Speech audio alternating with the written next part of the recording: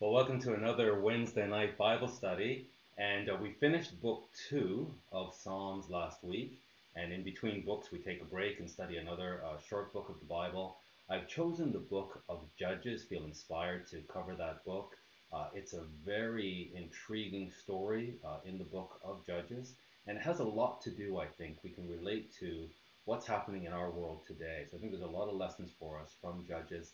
Let's open with a word of prayer, and then we'll get into Judges chapter 1. Our Heavenly Father, we pause before you as we do to acknowledge you, Father, and to thank you.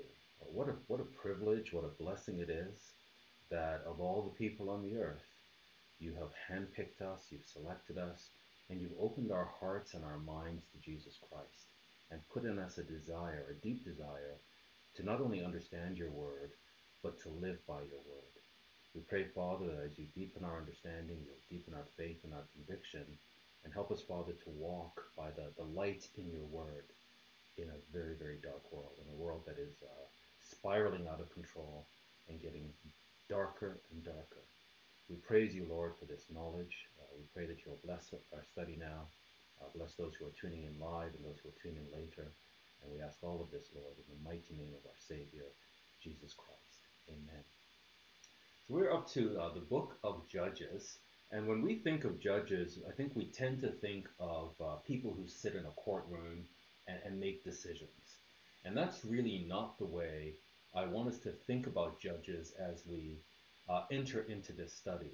The real meaning behind judges, a better word would be deliverers or saviors. So these are mini saviors of Israel that throughout this journey, Israel's going to get into trouble. And when Israel's in terrible trouble, because of God's love for Israel, he rises up a savior, a mini savior, to take them out of trouble. So we're going to, after a couple of chapters of introduction, then we're going to get into the career or the careers of these judges. And for each of the judges, we'll see how they delivered Israel from their enemies or from her enemies. And despite Israel's downward spiral, we're going to see very clearly God's love for Israel. So, and the way to think about the pattern in the book of Judges is this, and I remember doing this with our youth years ago, and they've never forgotten it. Years later, they'll quote me, and it's just think of A, B, C, D. There's this downward spiral within the book where Israel commits apostasy. And because of the covenant agreement that they have with God, when they commit apostasy, then God causes them to be beaten down, to be just really the burden of the covenant, that they are beaten down. As a result of that battering or that beating, they cry out to God. That's the C. And then when they cry out to God, because of his commitment to Israel, and because of his love for Israel, he delivers them. And then when they're delivered and they're at peace, what do? They commit apostasy again. Because of the covenant, there's a battering or a beating down. Because of that battering, they cry out to their God. And when they cry out to their God, because of his love for them and his covenant with them, he has mercy on them, he raises up another deliverer, and he delivers them. Then what do? They go into apostasy again. So that is the pattern that we're going to see throughout the book of Judges. And as we go through it, I'll just remind you, where we are in each stage. But let's begin the book. And before we get into the actual text, I just want to begin here in Deuteronomy 7. And in Deuteronomy 7, we're going to get some context. I want to get a bit of context from Deuteronomy, a bit of context from Joshua, and a bit of context from Isaiah before we get right into Judges. And then we'll read chapter 1 together. And chapter 1 and 2 and a little bit of 3 are the introduction to Judges. Then from 3 to 17, we see the different careers of these deliverers and how they delivered Israel based on Israel crying out. And then the final chapters, we'll see sort of an epilogue, a conclusion to the book. Now, in that introduction, I want us to go back to Deuteronomy. So let's look at Deuteronomy 7. And just again, this is just to get context. If we go to Deuteronomy 7 and verse 1, when the Lord your God shall bring you into the land where you go to possess it, and has cast out many nations before you, the Hittites, and the Girgashites, and the Amorites, and the Canaanites, and the Perizzites, and the Hivites, and the Jebusites, 7 nations, greater and mightier than you. So these nations that are going to be cast out of the land, they're greater nations than, like, if you were to look at this logically, it would make no sense. Israel cannot go into this land of these very powerful people and take it away from them. But the fact is, people wouldn't see this on the surface, but behind the scenes, this is land that God has ordained for his bride. His bride is Israel. He's in this covenant relationship with Israel, and although they're a small nation, and they've just come out of slavery, he has chosen them, and he's giving them the land of these mighty nations. So he's going to take away the land from these nations, and it's going to be brutal. Israel is going to go in and brutally take the land from these people. And this is not unlike Noah's flood. The flood was brutal. And God chose at that time to remove the wicked people from the land using water. And water can be very violent. And that was the way he did it then. Then he promised Noah he would never use water again. Now he's going to remove these people from this specific piece of real estate that he promised to Abraham and to Abraham's sons and son and grandson. And he's going to use Israel, almost like a flood, to remove these nations, because the wickedness of these nations is unprecedented. To this, it's extreme wickedness, and so God has had it with these people, and he's going to remove them. As we read the book of Judges, and even if you read Joshua, there's a lot of violence. As Israel goes in to take the land, there's a lot of violence. And the Muslims today will say, you know, what we're doing is no different than what you see in the Bible. The Bible is a very violent book. It is totally different. So what the Muslims do, their jihad, this has nothing to do with the God of Israel. A couple of differences. Number one, the land that Israel was to take was very specific. God outlined very specifically the real estate and nothing else. They cannot take, in fact, on their way to the land, there are times when they're passing through, for example, the land of Esau. And God says to them, do not trouble this land. Do not take this land I've given to Esau. I'm giving you specific land. So it's not a worldwide take all the land. It's not a land grab. Anything your eye sees, take it. Not at all. It's specific land that has promised to Abraham that God is telling the children of Israel to go in and take. Number two, they can only take the land under God's auspices. When you read, for example, King Saul, when he acted presumptuously without the permission of God's priest, that was the end of his kingdom. So it's not this wanton violence that's just anything goes. And also when they took the land, the possessions came under the bans. That is to say, the possessions were now dedicated to God. And what did they do with those possessions? They had to completely burn them up. That it was not a way just for them to be enriched. That they were to take these possessions and completely burn them in dedication to God. You'll never see Muslims do that. When they go in and they rob and they steal and they loot, it's to enrich themselves. And that's in fact how Muhammad was able to build such a big army, because it was these criminals would join him because it was a way for them to get wealthy. And so they could steal and plunder and raid, and he would give them the spoils. And he was able to attract some very violent people, some very ruthless people, who saw the material advantage of joining him, and now they take that all around the world. So never believe that what the Muslims are calling jihad has anything to do with what is the violence that we see here in the Bible. So we see here that these nations, 7 specific nations, and there's a specific plot of real estate that is being given to Israel. And when the Lord your God shall deliver them, so it's God that will deliver them before you, you will smite them. So here's the violence now. You shall smite them and utterly destroy them. This is from God. He's not using a flood of water. He's using the flood of the Israelite army. You will smite them and utterly destroy them. So what's the instruction? The instruction is to utterly destroy them. Let's not forget that. So the instruction for Israel, when you go in, smite them and utterly destroy them. You shall make no agreement with them, make no covenant with them, nor show mercy unto them.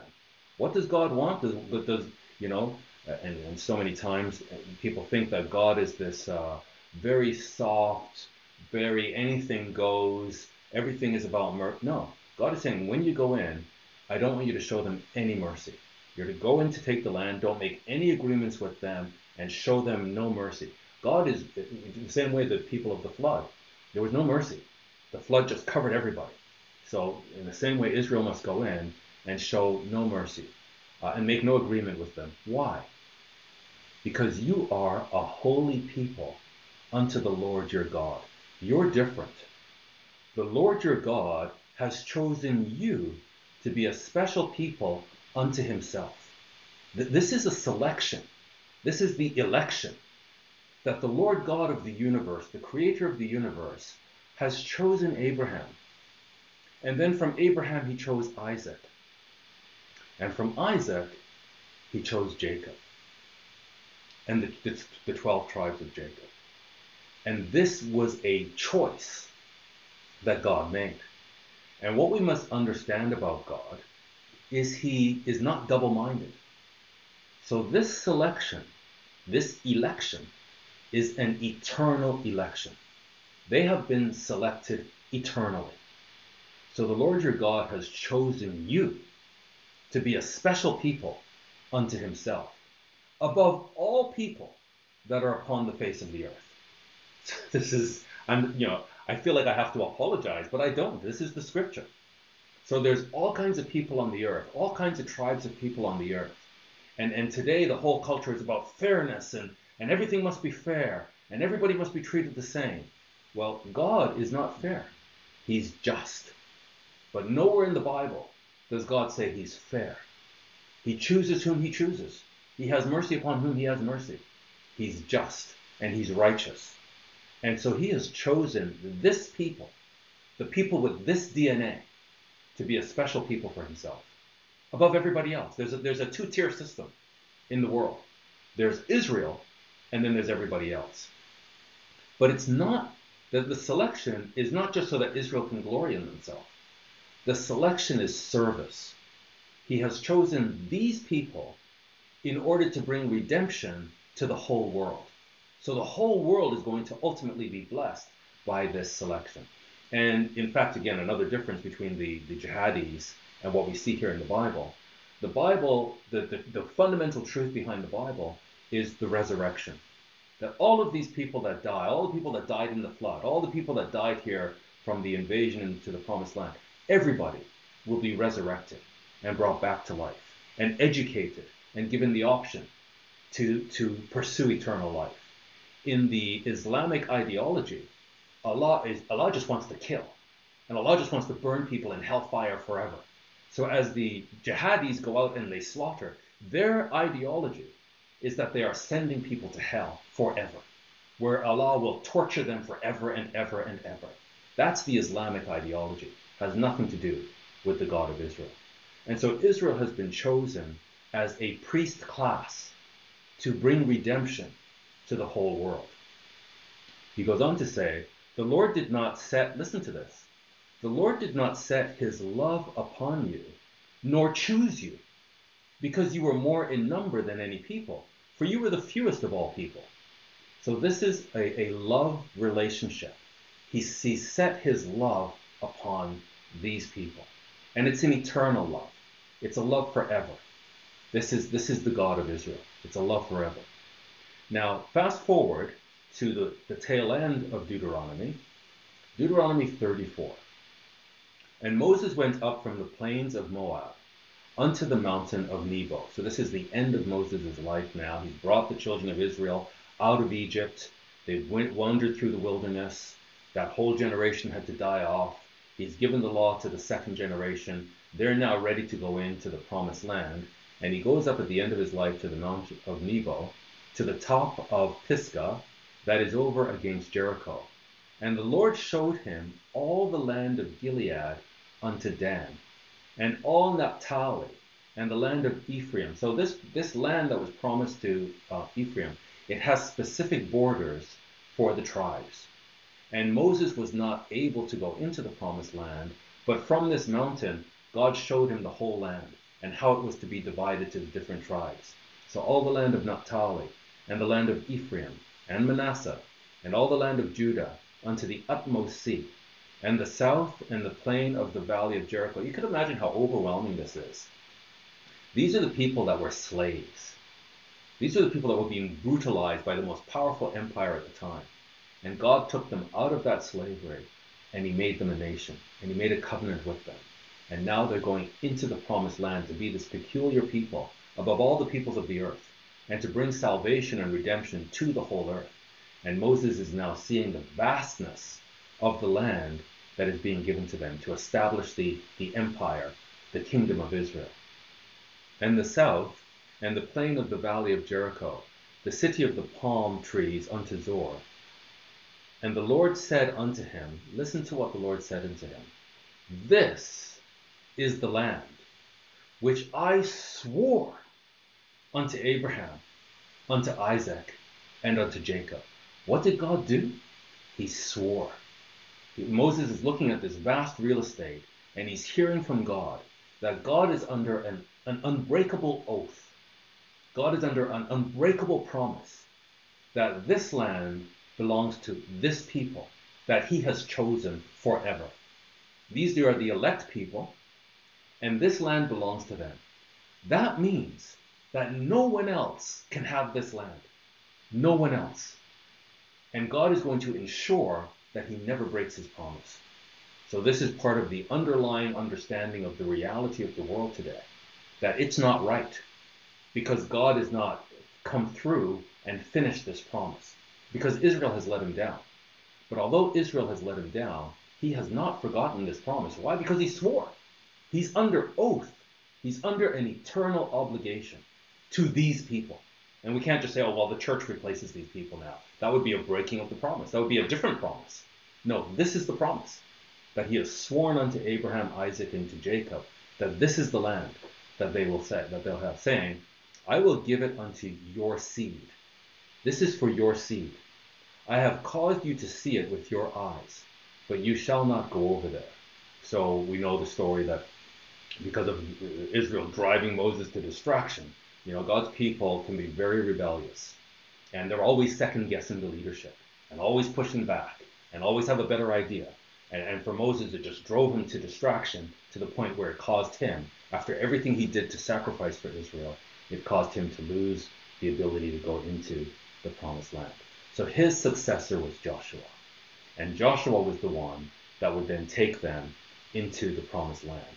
Joshua 1, he says, Now after the death of Moses, the servant of the Lord, it came to pass that the Lord spoke unto Joshua the son of Nun, Moses' minister or servant, saying, Moses my servant is dead. Now therefore arise, go over this Jordan, you and all this people, unto the land which I do give to them, even to the children of Israel. This is their land. Verse 3. Every place that the sole of your foot shall tread upon, that have I given unto you, as I said unto Moses. This is yours, and this is an oath that I have made with your fathers, and I cannot go back on my word. So every place that the sole of your foot shall tread upon, that have I given unto you, as I said unto Moses. So Moses understood, and now Joshua is understanding. Verse 8. Now, there's a proviso. As God is going to work with these people, it's not just go in and do as you like. It's, these people are extremely wicked, talk about pornography and venereal disease inside children. They talk about pedophilia, every evil, of bestiality. That's what these people were all about. And God had it. Go in, wipe these people out. These are Satan worshippers. Get rid of them, and I'm going to give the land to you. And through you, I'm going to bring the whole world into truth. But there's a proviso now. He says to Joshua, this book of the law, and Joshua is teaching the people this as well, this book of the law that Moses gave them shall not depart out of your mouth, but you shall meditate therein day and night, that you may observe to do according to all that is written therein. For then you shall make your way prosperous, and then you shall have good success. So this is the covenant. It's not a free ride. There's an obligation. You're to be this peculiar people that the rest of the world can look to and say, what a wise people. What a great God they serve. Let's conform our ways to their ways so that we can be blessed like them. So they're to be wedded to the law, the book of the law. Now let's fast forward to Joshua chapter 24. Joshua gathered all the tribes of Israel to Shechem and called for the elders of Israel and for their heads and for their judges and for their officers, and they presented themselves before God. And Joshua said unto all the people, thus says the Lord God of Israel, your fathers dwelt on the other side of the flood in old time, even Terah, the father of Abraham, and the father of Nachor, and they served other gods. This is your heritage. You, like everybody else, have come from idolaters, and your fathers were committing this idolatry. And I took your father Abraham from the other side of the flood, and led him throughout all the land of Canaan, and multiplied his seed, and gave him Isaac. And I gave unto Isaac Jacob and Esau. Now listen to this. And I gave unto Esau Mount Seir. Amazing. This is a tremendous stronghold that was given to Esau. So Esau could become very powerful. So he gave Mount Seir to Esau to possess it.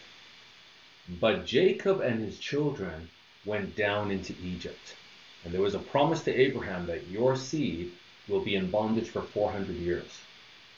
And then they'll be released from that bondage. And you have many black people today who look at the Atlantic slave trade in to Africans to North America and say, hey, Africans were enslaved for 400 years, therefore Africans are Israel. But you just have to read the Bible to say that that promise was fulfilled when Israel was taken captive by Egypt and were in bondage for 400 years. And then they came out of bondage, and then these promises were fulfilled, and they became a nation. So instead of giving Jacob a mount like Mount Seir, instead they were taken to Egypt where they were enslaved, because God had a plan for them, that coming out of this humiliation and degradation, he would then, from that degradation, make them the greatest nation on earth, so that it would be clear that this is the work of God. So Esau had Mount Seir, but Jacob and his children went down into Egypt. I sent Moses also, and Aaron, and I plagued Egypt, because he has chosen this seed. So I plagued Egypt, according to that which I did among them. And afterward I brought you out. And I brought your fathers out of Egypt, and you came unto the sea. And the Egyptians pursued after your fathers, these powerful Egyptians, pursued after your fathers with chariots and horsemen unto the Red Sea. And when they cried unto the Lord, he put darkness between you and the Egyptians, and brought the sea upon them, and covered them, and your eyes have seen what I have done in Egypt. And you dwelt in the wilderness a long season. And I brought you into the land of the Amorites, which dwelt on the other side of Jordan.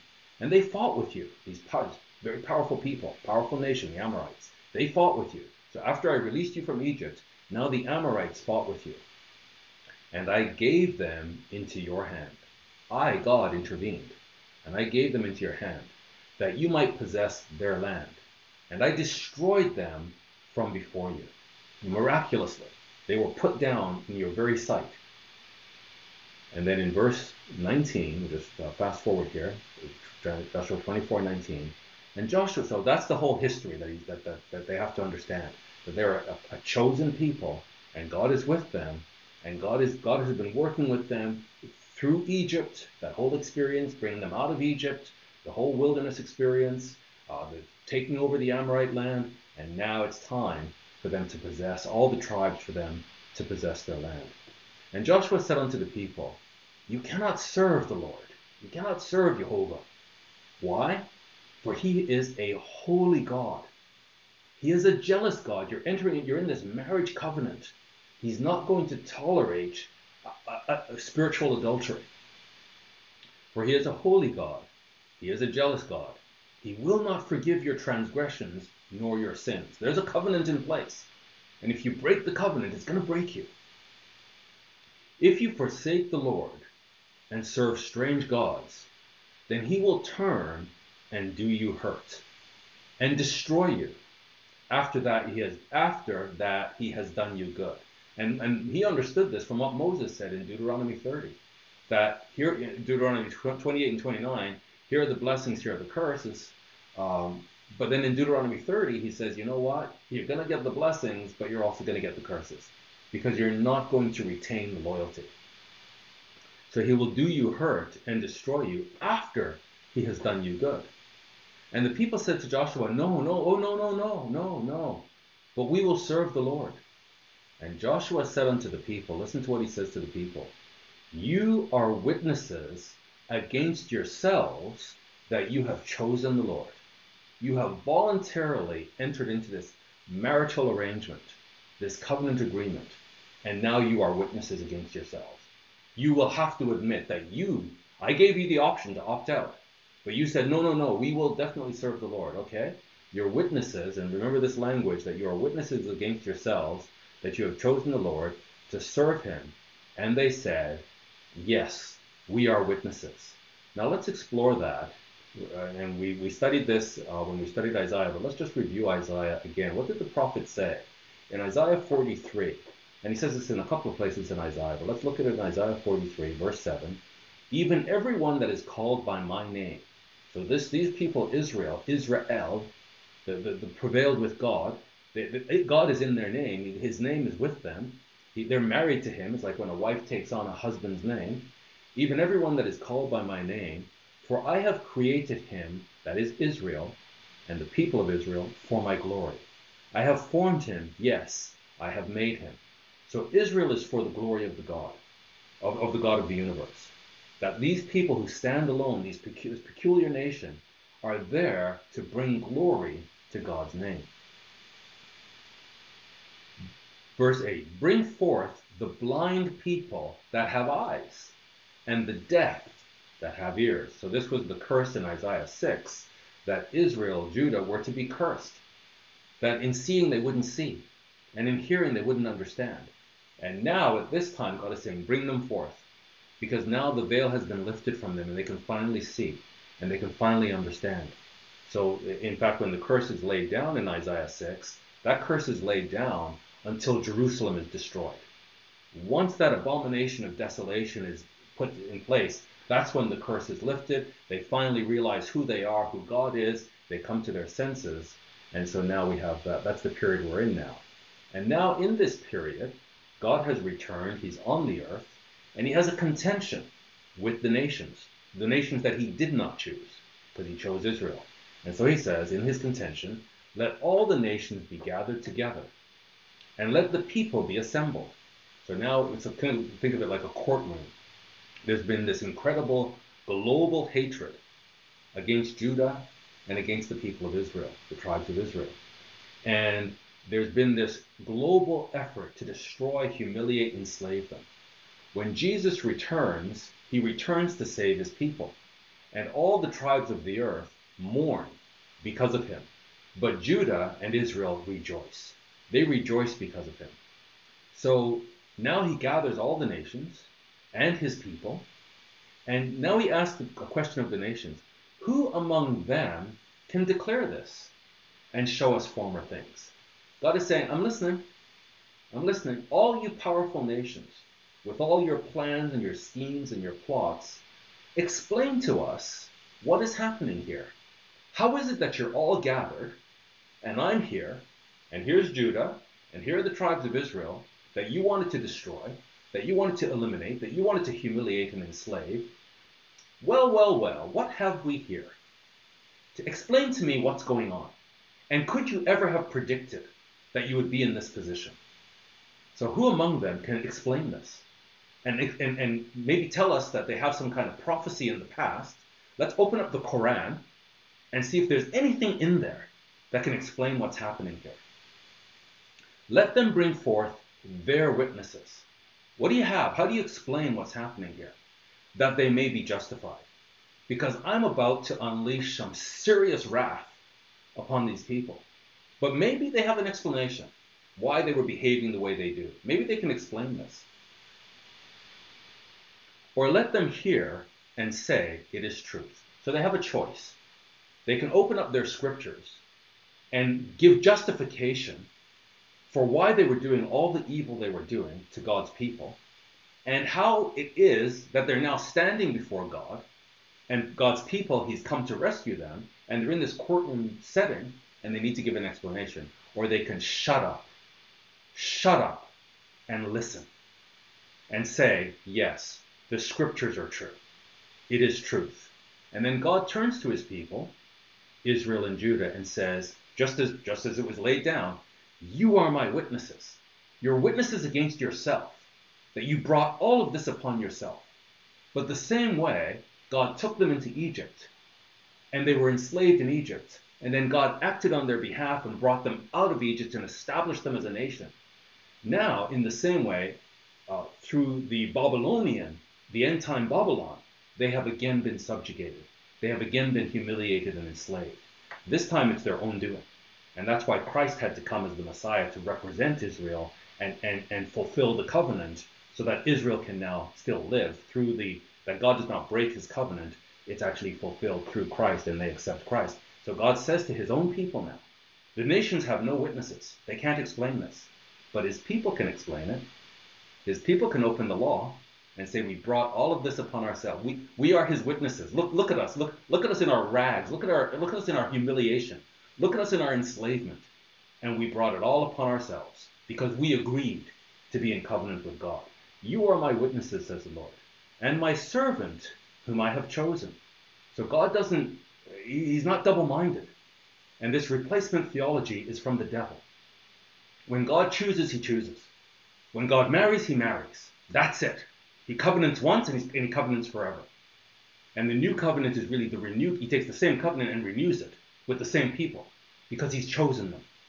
You're my servant whom I've chosen, that you may know and believe me and understand that I am he. So open up your scriptures, read your scriptures, and see that everything that has befallen you is exactly faithful to the covenant. That you may know and believe me and understand that I am he. Before me, there was no God formed, neither shall there be after me. So all these other false gods, it's all nonsense. There's only one God. I, even I, am the Lord, and beside me, there is no Savior.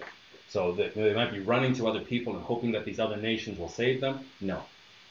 These other nations will betray you. Gentiles will always betray you. Their only Savior is Christ. I have declared. And when did he declare? All the way back in the Torah. So from Moses made the declaration. And then all the other prophets are just repeating what Moses declared way back when. So in the Torah, God says, I have declared and have saved according to the covenant. And I have shown when there was no strange God among you. So they started out well. Therefore, you are my witnesses, Israel and Judah. You're my witnesses. You can explain to the whole world what is going on here. Therefore, you are my witnesses, says the Lord, that I am the only true God. There is no other explanation. Yes, before the day was, I am he, and there is none that can deliver out of my hand. So when God takes these people into subjugation, nobody can deliver them. But when he chooses to deliver them and to subjugate the Gentiles, no one can deliver the Gentiles. God does as he pleases, and nobody can oppose him. Yes, before the day was, I am he, and there is none that can deliver out of my hand. I will work, and who shall stop it? So we have to be able to look at the world through the lens of the scriptures. Nobody has a clue what's going on. Everybody, the whole world is in this state of shock because things are happening so fast. Everybody's confused. And yet we can search the scriptures and understand exactly what's happening. This whole COVID-19 global pandemic. Well, didn't Christ say that there's going to be pestilence in the end time, followed by famine? So that's the next thing, economic collapse eventually. And he says pestilence is plural, not just one pestilence, multiple. So this is just the beginning. And then followed by famine. And then that famine, when the economy collapses, brother betrays brother. It gets so brutal. And that the devil is able to bring out the worst in humanity. People think the economy is a joke. People think the economy doesn't matter. And they have this sort of holier than thou. Oh yes, even if the economy crashes, yet will I serve the Lord. And even if the Lord betrays me, I'm so faithful, I would never betray the Lord. Like this Job level self-righteousness. We better let him who thinks he stand take heed lest he fall. We're entering into some very serious times, some very dangerous times. And we better be studying our scriptures so that we can understand what's going on and that God will be faithful to his word. He says, I will work, and who's going to stop it? Thus says the Lord, your Redeemer. God, the God of the universe, is the Redeemer of Israel. And through Israel, the Redeemer of mankind. There's an order of operations. Thus says the Lord, your Redeemer, the Holy One of Israel. Not the Holy One of the Gentiles. He's the Holy One of Israel. For your sake have I sent to Babylon. The same way it was for Israel's sake that he sent to Egypt and put down Egypt. Now in this end time, it's Babylon that he contends with. For your sake I have sent to Babylon and have brought down all their nobles and the Chaldeans whose cry is in the ships. God has chosen Israel and he's never replaced her. He has covenanted with her. And even though she's been unfaithful, he is faithful. He's not man, he's God. And he remains faithful to her. And for her, for the love of Israel, he puts down Babylon. And when we read Judges, the only conclusion that we can come to at the end of the book, when we finish studying this book, is that God loves these people. They are completely faithless. They are awful. They are wicked people. That under any logic, they should be thrown out. And it's over by the end of Judges. Except for the fact that God has chosen them. That's why at the end of Judges, Israel remains a nation. Remains in covenant with God. Because he's in covenant with them. That he's made an unbreakable promise to these people. So in the end time, that promise still comes true. He puts down the Chaldeans whose cry is in the ships. Back to Joshua now as we lead into Judges. And at the end of the book of Joshua, we see this. And Israel served the Lord all the days of Joshua, and all the days of the elders that overlived Joshua, which had known all the works of the Lord that he had done for Israel. So Joshua and the people, the elders that were with him, they experienced these miracles firsthand. They knew of them firsthand from Moses and from Joshua, from Caleb. They were there, they understood this. And then, I don't know if they stopped telling the stories or the next generation just didn't care, but while Joshua was alive, so there's Moses, and then that leadership passes on to Joshua and the elders. And then once this generation, these people die, the leadership is gone. And that's another lesson in the book of Judges, is the need for godly leadership. And some of the scholars believe that Judges was written by Samuel as the final transition from Judges into Kings, and that he wrote it for Saul, so that Saul would read it and understand as he begins the kingship of Israel, that he would understand the vital importance of faithful leadership and the impact of leadership on the people. So he says here that they were faithful and they followed the Lord, and that now introduces us to the book of Judges. Now, as we come into Judges, and I just want to, maybe just before we begin Judges 1, I just want to bring it up to our time. Because, again, the pattern that we'll see in Judges is apostasy, followed by this battering, followed by crying out, followed by deliverance. So in our time, we see this nation, the one nation on the planet right now that should have our attention as a nation is America. It is founded on the biblical principles of the worth of the human being made in God's image and freedom of choice. And we don't see this as a foundation in other nations. And they have chosen the God of Israel. And yet they are apostates. The whole notion of religion and faithfulness to the Bible is gone. And so there is this battering that the nation has been suffering. And as it cries out, it seems to me, in my opinion, that God has sent them a final deliverer.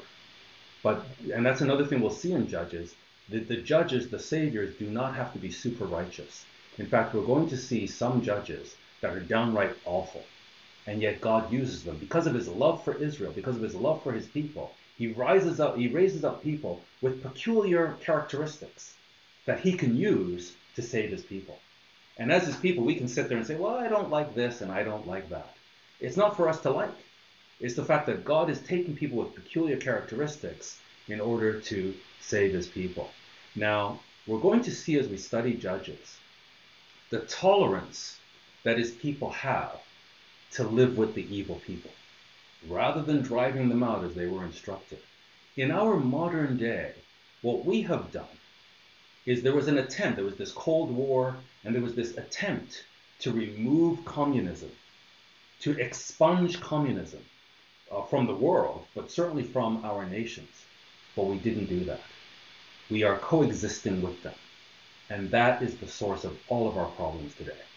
And this spy, this ex-KGB spy, Yuri Bezmenov, shared with us the ideology of subversion, what the Marxists planned to do to the West.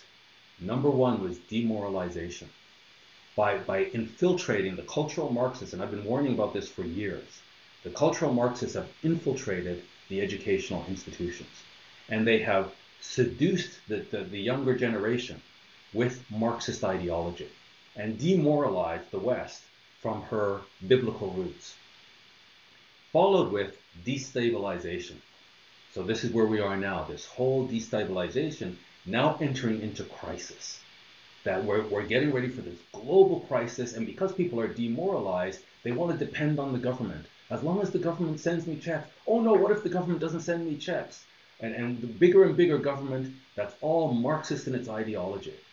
And then once the crisis hits, now they can implement the Marxist government. And that's the period they call normalization, where they can bring stability through Marxism.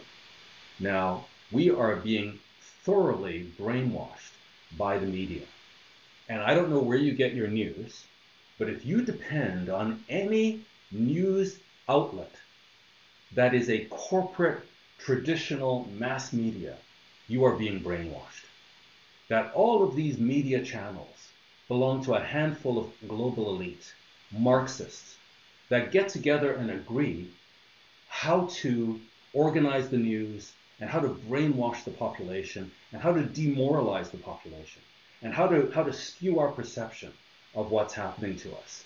And so take a look at this. This is from a channel on the internet where we see here just how dramatic the collusion is around the media and how they are all teaming together to brainwash us. Hi, I'm Fox San Antonio's Jessica Headley. And I'm Ryan Wolf. Our greatest responsibility is to serve our Treasure Valley communities, the El Paso, Las Cruces communities, Eastern Iowa communities, Mid-Michigan communities. We are extremely proud of the quality, balanced journalism that CBS 4 News produces.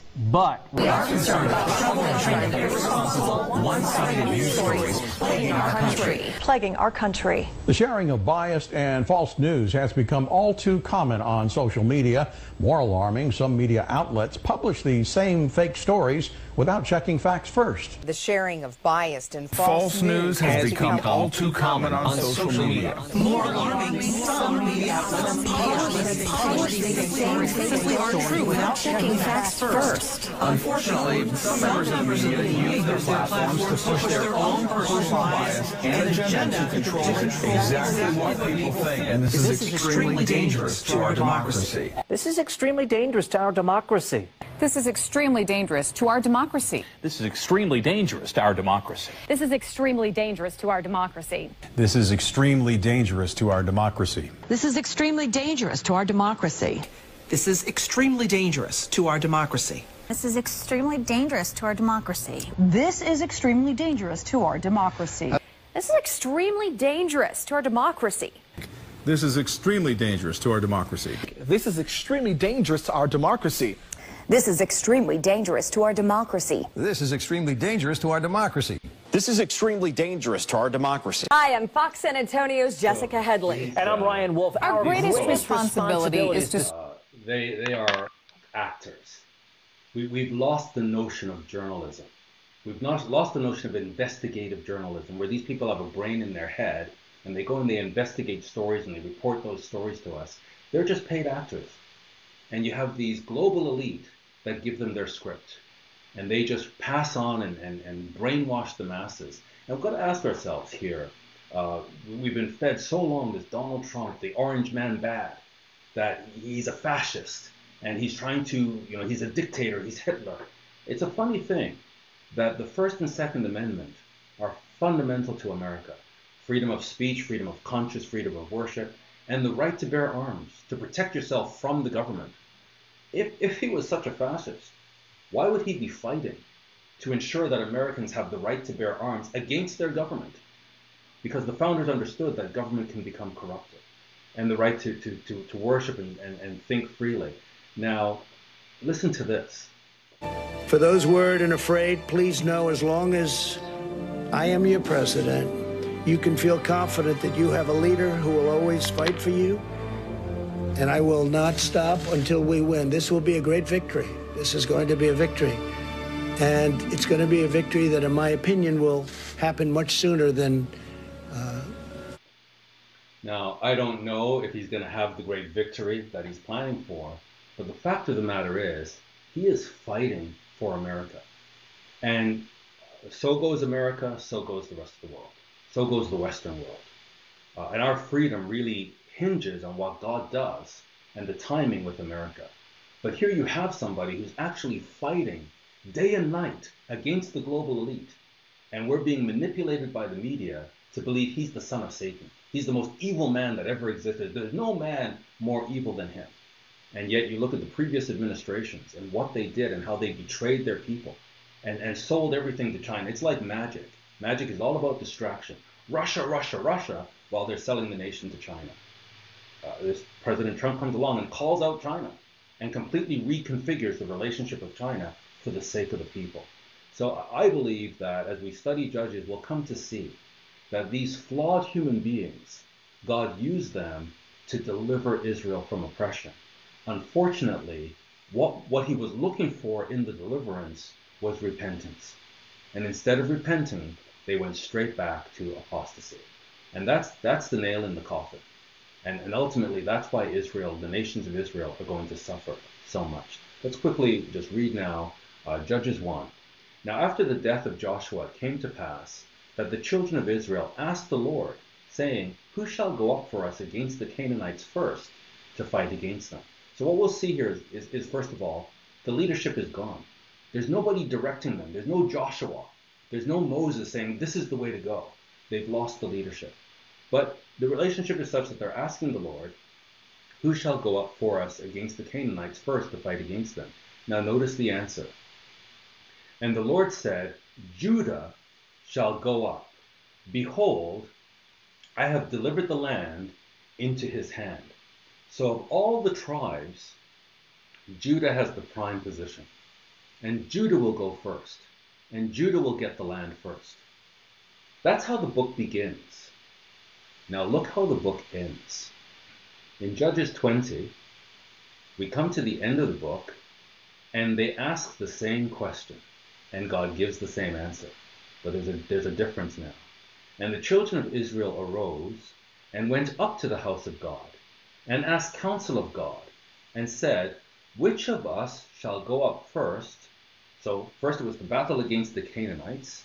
They were to go in and to remove the Canaanites completely from the land and not make any agreements with them. And what we're going to see is they were unfaithful. They didn't do this.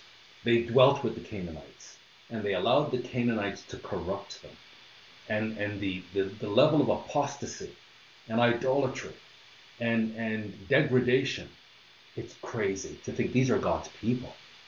But now we're at the end of the book, and they have completely adopted the manner of the people around them because they didn't obey God. So now the question is, which of us shall go up first to battle against who? Not the Canaanites, but the children of Benjamin. That's how bad this situation has become. They are so out of it that now they're asking of God, and you bless God, God's people, you're blessed. You curse God's people, you're cursed. And now they've come to the point where they want to completely eliminate one of the tribes of Israel. That's where they've come to. Which of us shall go up first against the children of Benjamin? And the Lord said again, Judah shall go up first. So it's funny how this sort of bracket on the book is it opens with this lack of leadership. They don't know what to do. They inquire of the Lord, and the Lord says it's Judah. Judah should go first. At the end, it's the same question. Which of us shall go up? They don't have a leader. The Lord says Judah shall go first. In the beginning, it's to deal with the Canaanites. And in the end, it's to deal with their own brother, Benjamin. That's how far they have fallen. And as I'm going to pause here. We'll get right into Judges 1 next week, but I just wanted to set up the context so we have the context for the story, and then we'll get into the story next week. But this is incredible, and we don't have to look far. We can look around our Christian societies today, all those societies that claim Jesus Christ as their God, that have many churches that are no longer being utilized, but you wouldn't recognize for the amount of children that are being aborted, for the amount of adultery that's being committed, for the fornication in the land, for the open welcoming of false gods and open worshiping of false gods and worshiping of the environment, just like the Canaanites. It is bizarre, and that's where we've come to. And I think God is just delaying things a bit because what is coming is so horrendous. God is delaying it as much as possible so that more people can come to repentance. And people hate Donald Trump so much. They're so brainwashed to just see him, not see him objectively. There's Trump derangement syndrome coming from the global elite because he's not one of them. He's pushing against them. Once they get rid of him, wait till they see what comes next. Boy, we haven't seen anything, but the global elite are getting in position. And they're positioning themselves, and they do not have any love for mankind, none. And in fact, I'll go further and say they haven't. You think they despise Donald Trump? They despise Christ, and they despise anybody who has the name of Christ. And so let's hunker down. Let's get very clear on what is the storyline, and how do we understand what's going on around us? Because what we will see through all of this, despite the wickedness of God's people, we will come to understand the faithfulness of God. That when he chooses, when he marries, when he covenants, that's it. It's forever. He's faithful to the covenant. So these people who deserve to be destroyed, in the end, they are truly blessed. So we'll end here for this study as we begin the book of Judges. God willing, we'll continue next week and finish Judges 1. What a mighty and faithful God we serve. Christ is Lord. Christ is King. Amen.